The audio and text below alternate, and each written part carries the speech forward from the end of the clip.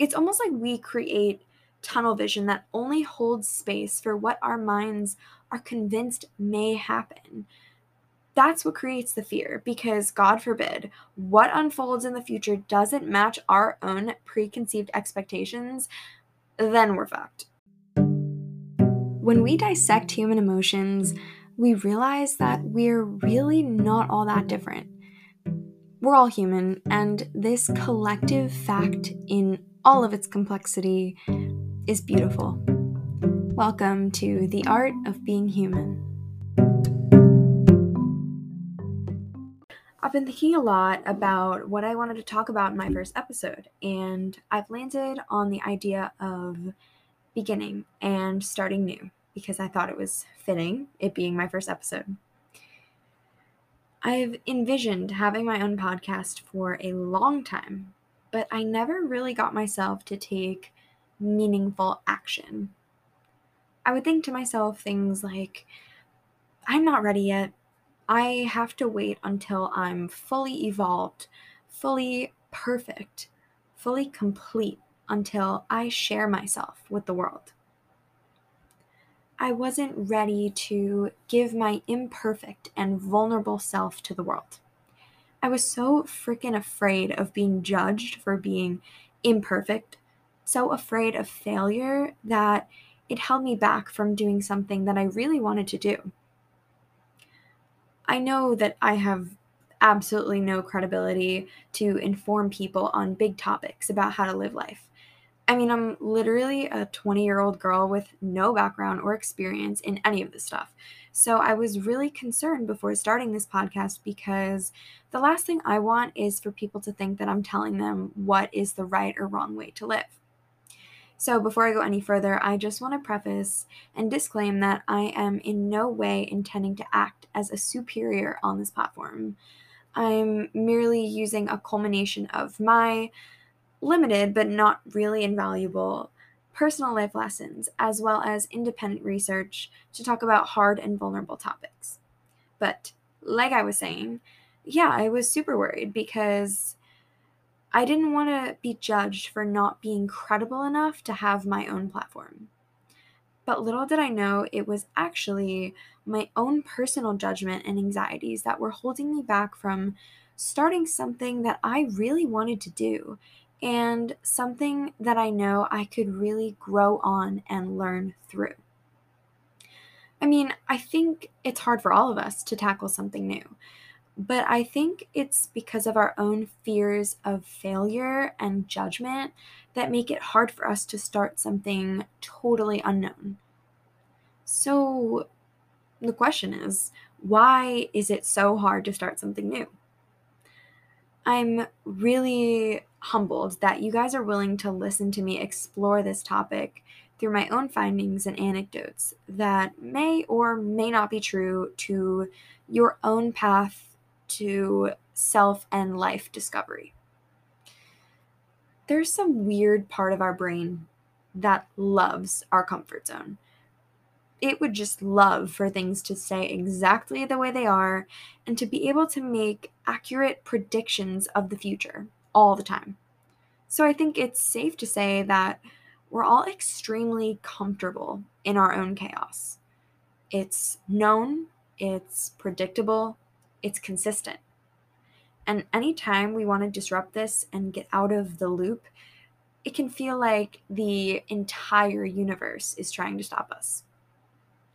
I heard some TikTok sound, and I wish I knew who the quote is from, but I have the quote here, and I want to read it because I think it captures the process of starting something new in such a concise and beautiful way. So it goes, you have to master a new skill, but you're avoiding it because you'll know you'll be bad at it when you first do it. And if you're a perfectionist, you're going to say, well, I can't allow myself to be bad at it. I can't allow myself to be a fool. And no wonder. But the problem is, when you try something new, you're always a fool. And so unless you're willing to be a fool, you can't learn anything new. You are a fool when you first try something new, but you're worse a fool if you don't try it.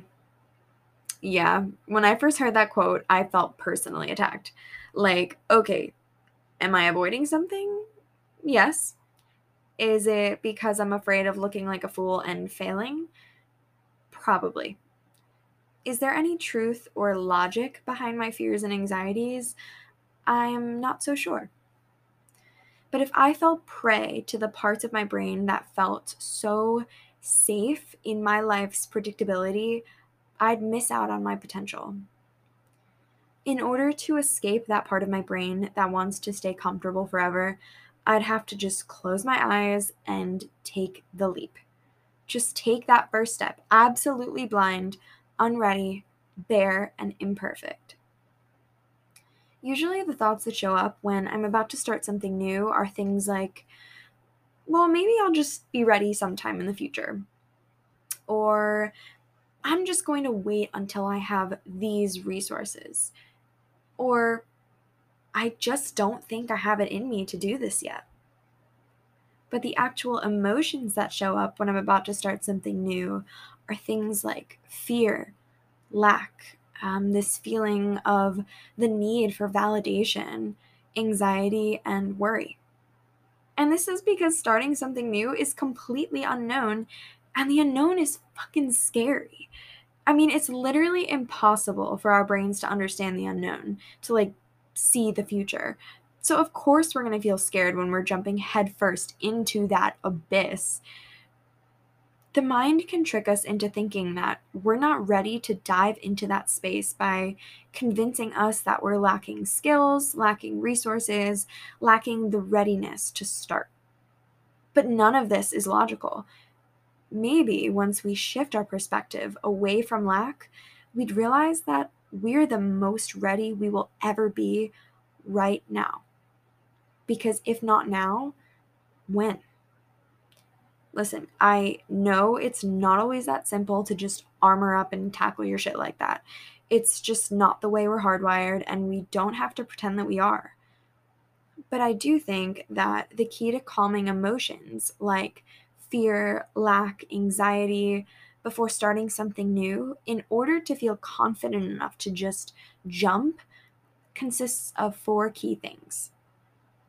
1, release expectations of the future. 2, trust yourself and your resilience. 3, stop the comparison between you and other people. And 4, be ready to feel embarrassed. Let's touch on the first one, releasing expectations of the future. I think the beauty of the unknown is that there are unlimited possibilities of outcomes. As a defense mechanism, it's common for our brain to always assume the worst.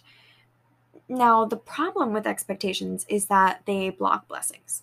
Like, let's say, for example, it's going to rain tomorrow. Okay, now let's also say that I hate rainy days, which I don't, but let's just assume that I hate rainy days. So I wake up and I immediately know it's going to be a bad day. Great, it's raining. I woke up late, I feel groggy, this is going to be the worst. So the whole day I go about with a puss on my face. Everything is annoying me. The cold, the wet rain, the slipping of my shoes on the ground, the mud, just everything pissing me off. So to avoid the messy, unpleasant parts of the day, I decide that it is the most safe and the most comfortable in my home.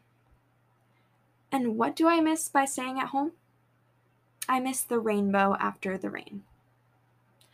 You see, when we avoid what we think might be messy and unpleasant, when we stay comfortable and avoid the hard parts, we miss the parts that can be the most beautiful. It's almost like we create tunnel vision that only holds space for what our minds are convinced may happen. That's what creates the fear, because God forbid, what unfolds in the future doesn't match our own preconceived expectations, then we're fucked. Then we go into defense mode. It's as if life is now attacking us and we're spending more time fighting against life than on the thing we wanted to start in the first place.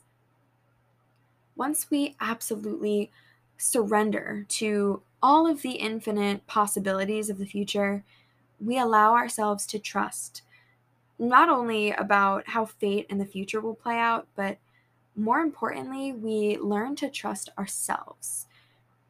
This goes right into my second tip, which is trusting yourself and your resilience. Trusting yourself, I think, is about knowing that whatever comes your way, you have the strength to come back to your centered morals and values to redirect. But how do we build that? It's really not that easy to begin building self-trust. I mean, we're only human. We fail, we break promises we make to ourselves, we change our minds. It's always been really hard for me personally to keep promises that I make to myself. I'll be like, oh, I'll clean my room tomorrow, or oh, I'll start eating better tomorrow. But it's not always realistic to keep promises like that. For instance, something sometimes comes up, like homework, and I don't necessarily have the time to clean my room. Or let's say there's a night that I want to go out to eat with my friends, and I'm really drooling over that cheesecake instead of that salad. Whatever the case may be, life happens, shit happens, and that's okay. It changes, it flows. But how do we build self-trust? By keeping these self-promises, even throughout the changing tides of life? I think self-trust comes through keeping that center, keeping your vision close by, having faith that whatever happens, you'll bounce right back to the place that holds your dreams, that holds your heart. You'll remember your morals, you'll remember your values, you'll remember and grow through adversity by being resilient to the way that life flows. Surrender and know that the future holds unlimited possibilities. And that's okay. We can't always control life, but we can control how we react to it. So before starting something new, like building a brand or applying for a job, starting your own company, or whatever you're about to begin, drop the expectations. Surrender to the unlimited amount of possibilities that the future holds, and trust that no matter what, you'll be resilient enough to combat whatever curveballs may show up. So the third tip that may help calm emotions like fear or anxiety before starting something new is stop the comparison between you and other people. The way that we view success is so misconstrued. It's so interesting and honestly sometimes funny the way we work. I feel like when we want a certain lifestyle, we tend to look at other people who already have those things and are already living that lifestyle in order to see the steps that we need to take to get there. I know I do it. I think emulation can be a lighthouse guiding us to our dreams in a realistic way, but I also think it can be detrimental to our own individualized paths. We're not the same. We all have different lives, different resources, different skills, even different gifts of luck. If all we did was compare ourselves and what we have to the lives of others with different access to the tools that we need, we'd find ourselves in an era of anxiety, depression, feelings of shame or lack, low self-worth. Sounds a hell of a lot like the world we're living in right now, right? The only way to start something of our own and have it be our own while still coming from a place of true authenticity and honesty, I think that we need to eliminate the comparison and focus on our own toolbox. What do I have that can help me do this? What are my skills? What are my resources? What does my surrounding life look like? These are the only purposeful questions that I think we can ask ourselves. We can't say, well, how is he or she doing that? Do I need to do that first? Do I need to have those things? Do I have enough? Am I enough? I think emulation is completely normal, but it teeters along the lines of communal growth and evolution with comparison, shame, and lack. So in order to really hone in and focus on how to begin something in our own lives, I think it's essential to drop the comparisons, put our heads down, and look inside our toolbox. The last thing I want to touch on is this. Embarrassment is the prerequisite for success. Embarrassment is the cost of entry. I read a post on Twitter that said, if you aren't willing to look like a foolish beginner, you'll never become a graceful master. Your first workout will be bad. Your first painting will be bad. Your first speech will be bad. Your first podcast will be bad. The point is, your first anything will be bad.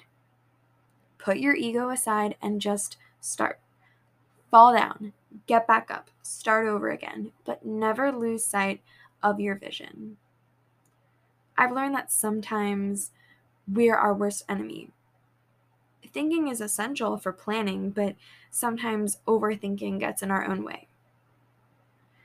When we just drop the fear of judgment, drop the expectations, drop our ego, get rid of the fear of failure or embarrassment, and just take that first step, we show respect to our soul and pledge honor to our life.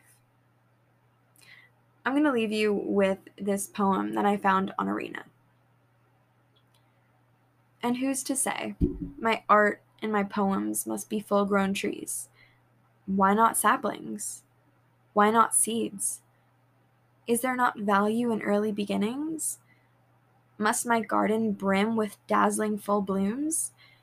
Or is there not beauty in blueprints too? Thanks for tuning in. Be sure to follow me on Instagram at The Art of Being Human Podcast and rate the show on Spotify and Apple Podcasts. See you next time.